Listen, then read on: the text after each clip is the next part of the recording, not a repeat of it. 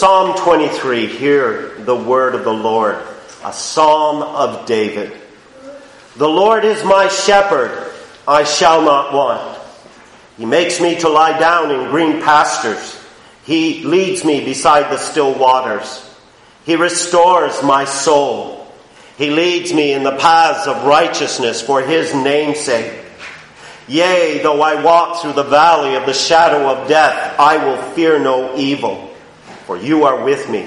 Your rod and your staff, they comfort me. You prepare a table before me in the presence of my enemies. You anoint my head with oil. My cup runs over. Surely goodness and mercy shall follow me all the days of my life, and I will dwell in the house of the Lord forever. As the grass withers and the flower fades, God's holy word endures forever. I was just thinking, when you came to verse 5 and it says there, my cup runs over. I had that incident this past week when I was pushing down on the lever of the coffee pot to fill my cup, and someone started talking to me, and I turned with my hand there, and very soon a puddle developed on the table. But a good imagery of God overflowing in his goodness toward us. It's a very familiar psalm. I'm sure some of you have it memorized, and some of you even have the tune that we're going to sing memorized. But this is a psalm that meets us in the life of David. It's not one where we understand exactly what he's going through, but it is, to be sure, a psalm that speaks to the trials and issues of life and how dependent we are upon Christ. Let me ask you, and these are rhetorical, have you ever been severely depressed by mounting trials in your life? Are you easily stressed when something goes differently than you have planned? Do you let fear motivate important decisions? Do you quickly and impulsively change important plans at the drop of the hat because something isn't going your way? I'm sure we can all raise our hand in an affirmation. Yes, we've been there. We've done that. And you know, this is where this psalm really meets us. It is one of the most endearing, close to the heart psalms. It brings to us some of the most foundational truths of Christ upon which our faith is to rest. The Lord is my shepherd. Can you say that? And do you comprehend what it means to make that declaration? Do you grasp what it is to say, my hope is resting in the Lord Jesus Christ? And how can you say that with absolute certainty? When many would look and say, how can you know? And you know, our answer to that question is very simply the opening line of this psalm. Because the Lord is my shepherd. And people who struggle in their hope and in their faith, and much of that comes because they're struggling to affirm that truth. The Lord is my shepherd. Jesus declared that. We heard from John 9. I am the good shepherd. I am the good shepherd. And in declaring himself to be the good shepherd, as we heard from John 10, 3 times he speaks about how his shepherdly care and the goodness of his shepherdly care was accomplished.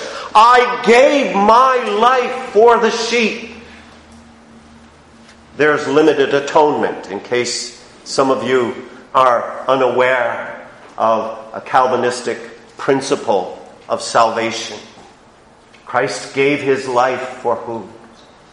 I know we want to say the world, but even more specific, he makes it clear, I gave my life for my sheep.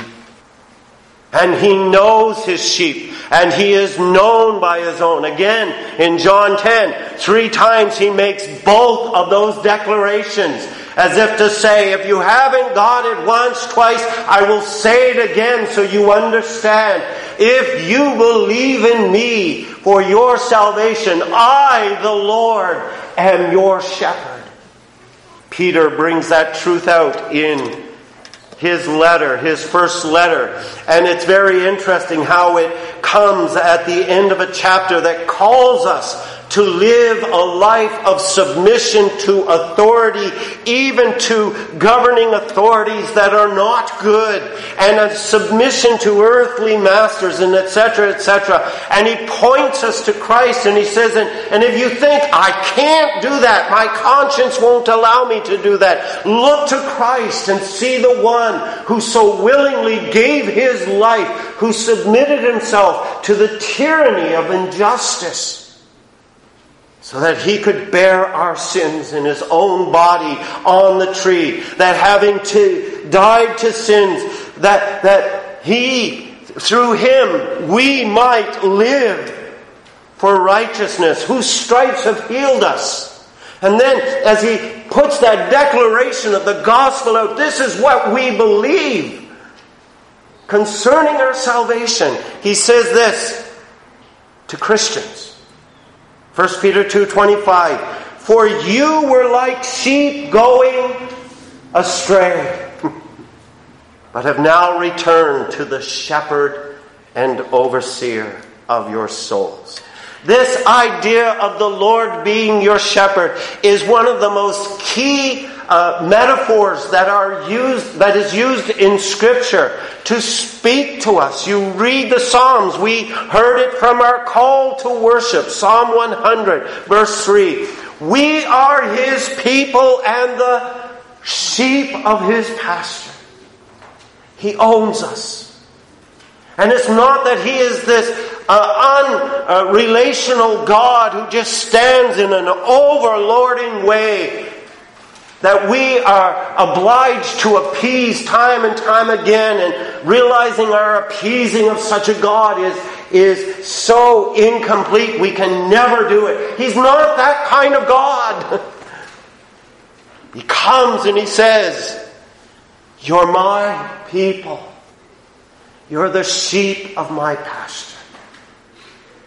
And just in relating that metaphorical understanding of our relationship, he is saying, I have eternal care for your life. Isn't that wonderful?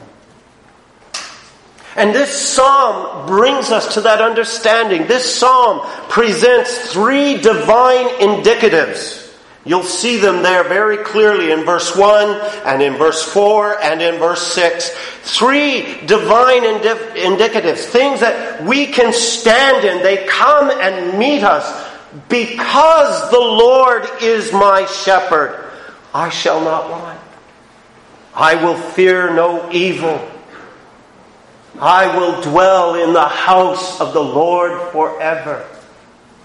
And do you stop and realize just how essential that divine indicative in which we stand is key to just about everything concerning our life?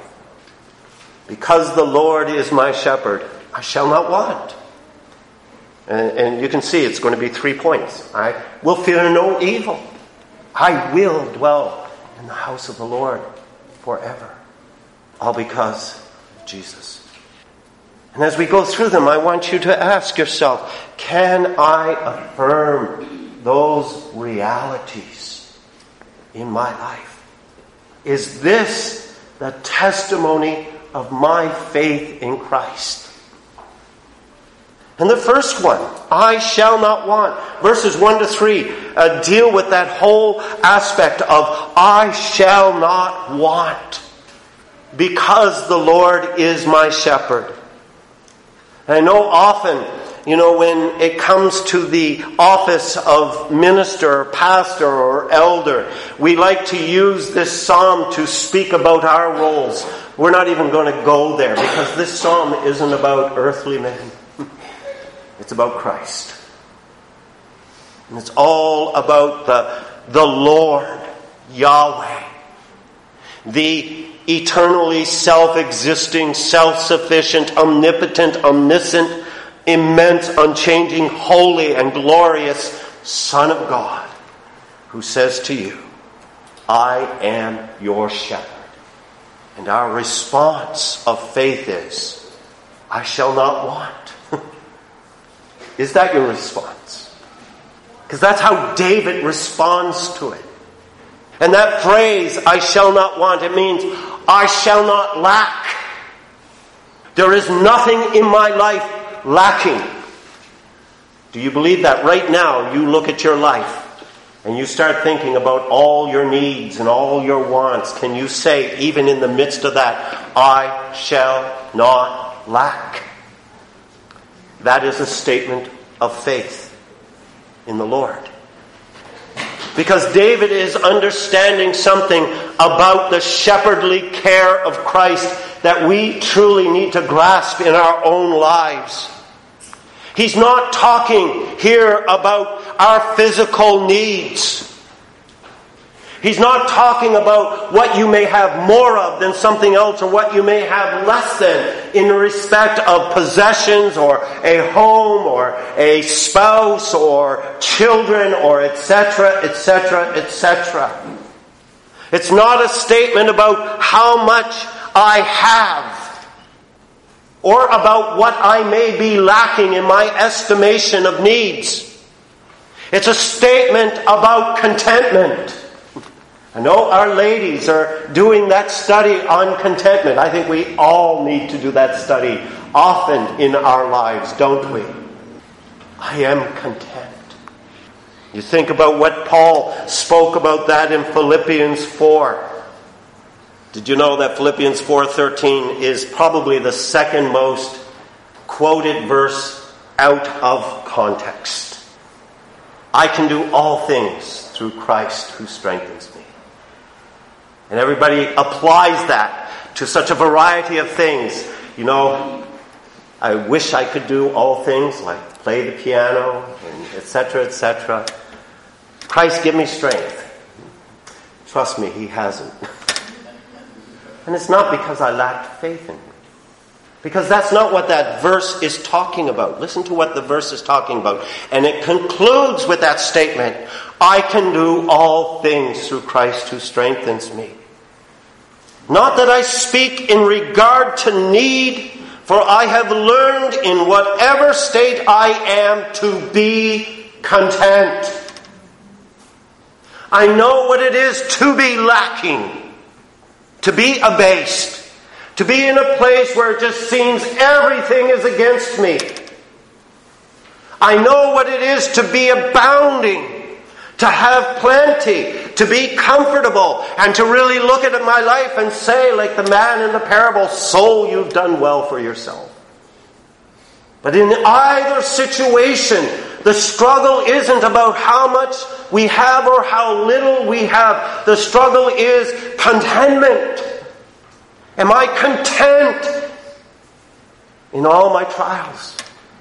Am I content when the Lord is prospering? And Paul says, I've learned that. I know how to be abased. I know how to abound. Everywhere and in all things I have learned both to be full and to be hungry, both to abound and to suffer need. I can do all things through Christ who strengthens me. That's the context of those words. Do you know where Paul got that from? The Lord is my shepherd. I shall not want. This is about our life in Christ being met with the goodness of a God who will care and keep us in all circumstances. This is about our eternal needs. When he goes on to talk in verse 2 and verse 3 about what the shepherd does to ensure that contentment fills my soul. He leads me to green pastures and beside the still waters. You think about again the metaphor there. What are two things that sheep need to live? Food and water. What do you need physically to live? Food and water. But it's a metaphorical sense about what Christ does in his life to ensure that we will live forever in him. You go back again to John chapter 10 and you see what he says about how in verse 11 he's the good shepherd. He gives his life for the sheep. And then down to verse 15, the Father knows me, I know the Father. I lay down my life for the sheep. And verse 17, I lay down my life that I may take it again. And why does Christ do all of that? In John 10 you get down to verse 28, so he can say, and I give to my sheep eternal life. And they will never perish. And no one will snatch them out of my hand. That's our Lord. And even here as this psalm points to the Lord as our shepherd, he is pointing to Christ, who is life to us in all things. What did Jesus say in John 6? I am the bread of life. Feast on me. You will have eternal life. What did he say to the woman at the well?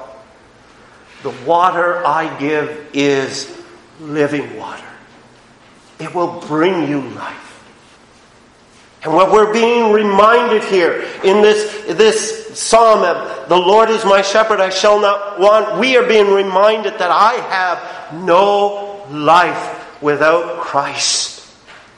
Man, you can be one who has all of the bounty of this world in your back pocket and not have life. Ecclesiastes, you read that and you will see the vanity of those things. But you can be one who is without all of the bounty of this world, struggling to get through every month, making sure, trying to see that what begins the month will see you through the end of the month. And the struggle of life is very real and great for so many. And yet if you have Christ through it all, he is the one who will ensure you do not lack. He is the one who comes, and as he says there in verse 3, who restores your soul. That word restore, it means to return or to repair. Christ recovers your soul from death. And the point that's being made here, because I speculate, and it's speculation I know, but David is writing this probably in a cave, fleeing for his life, having to live in hiding away from Saul. And it's this, he realizes the Lord's my shepherd. I'm missing family, I'm missing worship at the temple, I'm missing so many other things, but I lack nothing because the Lord's my shepherd. And he's speaking here about what he does for us even in the midst of our poverty. And no matter how destitute, how sinful, or how straying, or how rebellious we can be at times, the Lord is the one who's able to restore my life, to breathe back into me the hope of eternal life. And why does he do this? I know I'm not touching on all the details here, but why does he do this? You'll see at the end of verse 3. It's for his name's sake. It's something just to stop and to realize, dear Christian, how Christ has bound the welfare of your life to his name. That's how dear you are to him. Do you know this? Can you affirm this? Is contentment something that you struggle with? Is coveting a very real sin in your life where you can't even rejoice when someone prospers and you sit there thinking, why them? Why not me? Or you want what has not been given to you, and it's all this, I could just do so much more for the Lord. I could give more to the Lord. I could do this, I could do that. If I only had. Do you think like that? That's a discontented soul that doesn't understand that I already have what I need in Christ from our God, that I need to learn contentment here, because a soul like that will never be content, even with the best of gifts. Do you know this truth?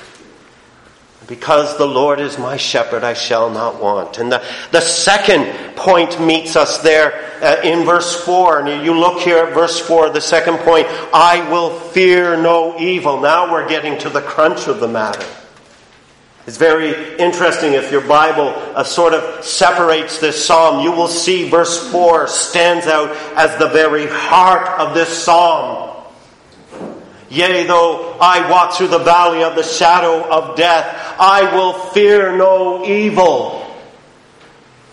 Now, if you thought contentment was a hard thing to acquire in your life, fear and the removal of fear is even more difficult. But because the Lord is my shepherd, He's able to say this, I will fear no evil. Very interesting. In verse 4, when David talks about walking through the valley of the shadow of death, that phrase, shadow of death, is used some 20 times in the Old Testament. But get this, 10 of those times, 50% of those times, it is used in the book of Job. You want to talk about the valley of the shadow of death, look to Job and see the epitome of it, other than with Christ Himself.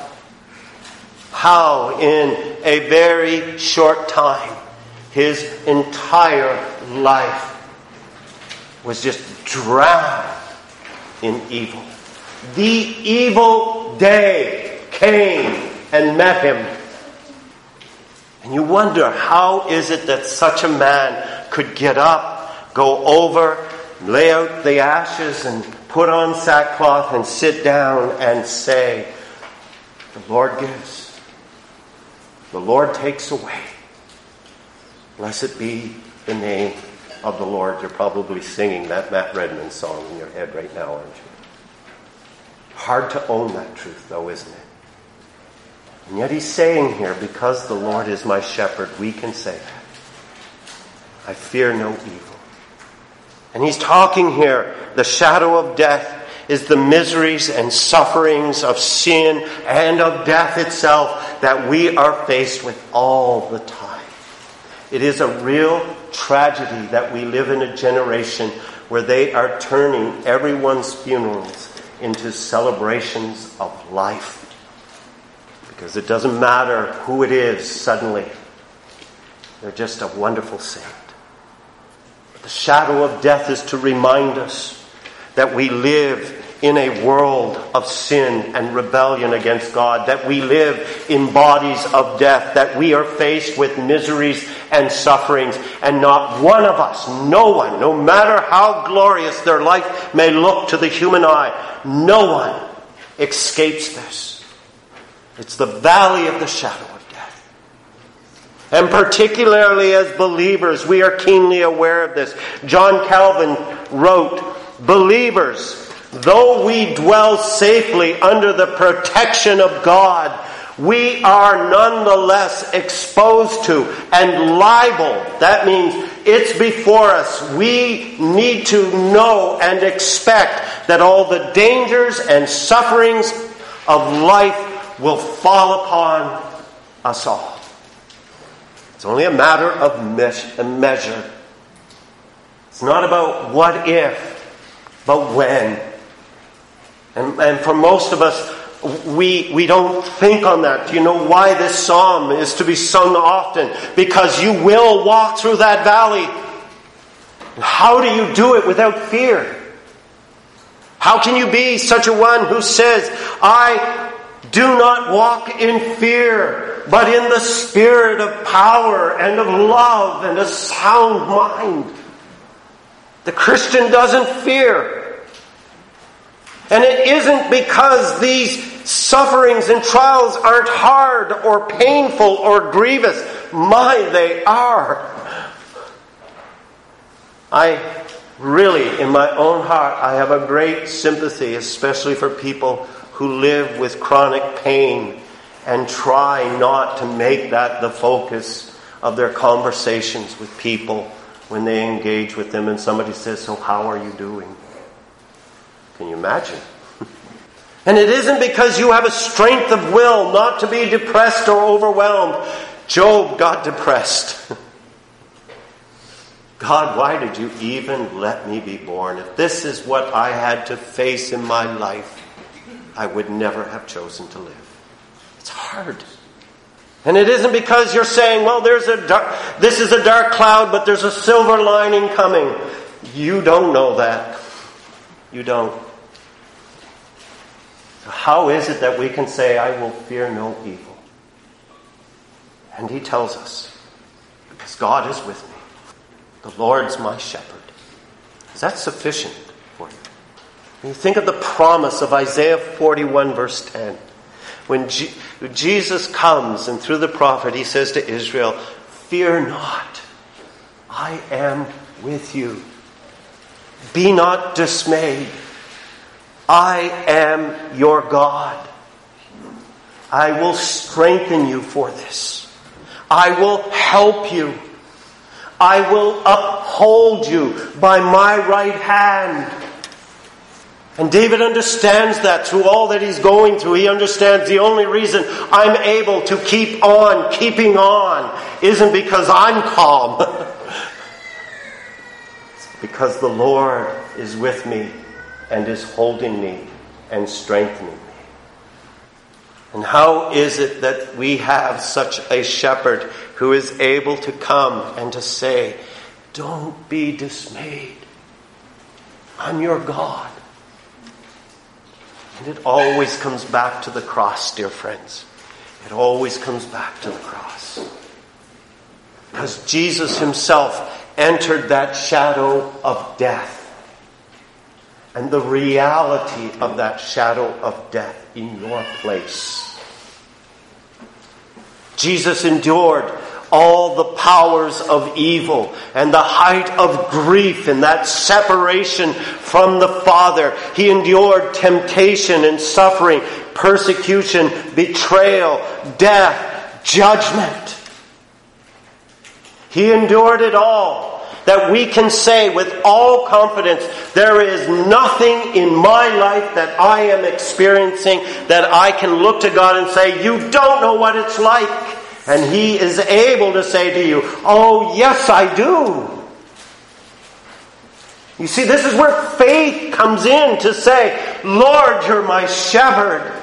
I can't endure this. Be my strength. And Christ is able to be your strength.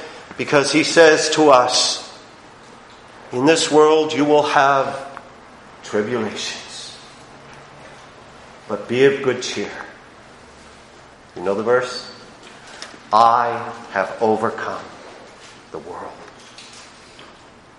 He's overcome it. He's overcome that sting of death for us. My dear friends, if any of you sit here as Christians and think you deserve a better life, then you've missed the point of God's judgment. That's an unbeliever who scorns God's justice against our sinfulness. No, as a Christian, you understand the miseries of this life. The sinfulness that we face in this world, the evil that surrounds us, and sometimes the sin that rises up out of my heart and offends God. What does this world deserve in all its... We deserve death and separation from God. To think we deserve anything less than that is offensive. But Jesus comes and he says to you, I am your shepherd. I have overcome this world. Your life is in my hands. I am directing your life with my rod and my staff. I have ordered and ordained the providences that are unfolding before you. All of those things are under my authority. I have overcome the end of your judgment so that you can walk even through all of these troubles and to know that it isn't that you are being judged by God, but that you are being loved by God into eternity. And every one of these billows that roll over you, every deep water you walk through, every shadow of death you experience, Christ has set eternal life before you so that you can say, I will not fear this, because the Lord is my shepherd. It's like the hymn, How Firm a Foundation. When through the deep waters I call you to go. Psalm 42. Your billows, your waves, they have rolled over me, God. When through the deep waters I call you to go, the rivers of sorrow shall not overflow. For I will be with you, your troubles to bless, to sanctify to you your deepest distress. That's hard, isn't it? But he's my shepherd. I will not fear. My friends, this is where you need to learn to rest in that truth. The Lord is my shepherd. Pity the people who are without Christ, because they go through this and they can't say, God, help me. But we can say, Shepherd, sustain me. And last, and very quickly, our time does go on here. Verses 5 and 6. The last divine indicative. Because the Lord is my shepherd, I will dwell in the house of the Lord forever. And there's two things that these verses just point us to. Is that no matter how dire our circumstances may be, no matter how troubling our life can become, understand what Christ does for you in his grace in verse 5. He has overflowing goodness for you. It doesn't come from the things of this world, although those blessings can be a joy. I don't want to dissuade the fact that we can't enjoy things in this world. But he says, my grace that will sustain you will be overflowing. I've got a table before you in the presence of your enemies. Your enemies, those who are outside of God's kingdom, will look at you and say, how is it that you can go through this so peacefully? Because the Lord is sustaining me.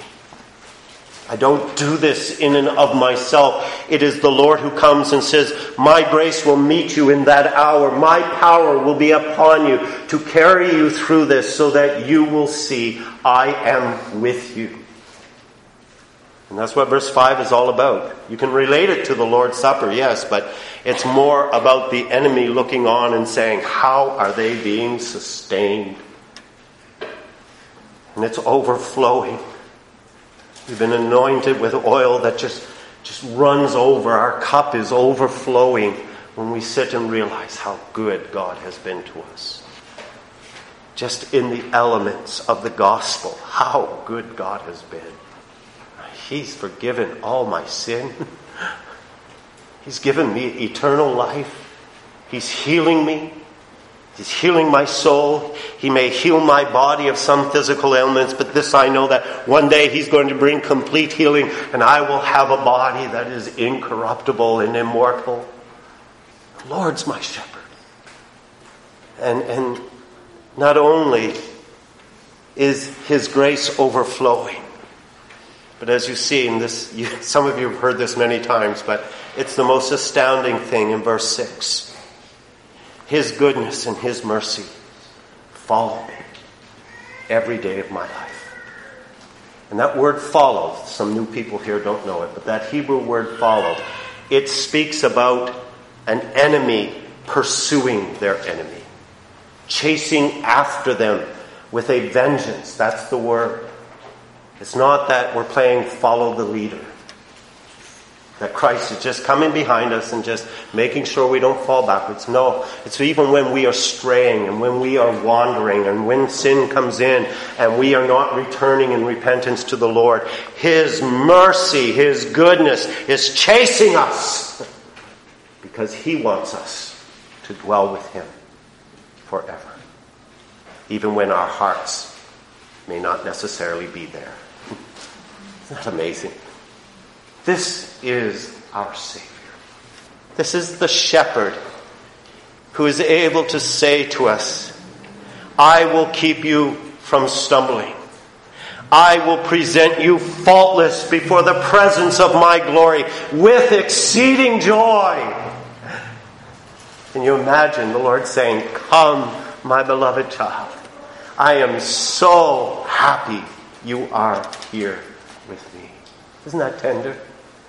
This is our shepherd who ensures you will dwell in his house forever. But my friends, this only belongs to those who can say, the Lord is my shepherd. If you do not believe in Christ, if you have not set your faith for salvation from your sin and for deliverance from God's judgment in Christ and in Him alone, if you are looking and trusting in anything else to deliver you, then Christ is not your shepherd. And you cannot walk in these divine indicatives. Come to Him.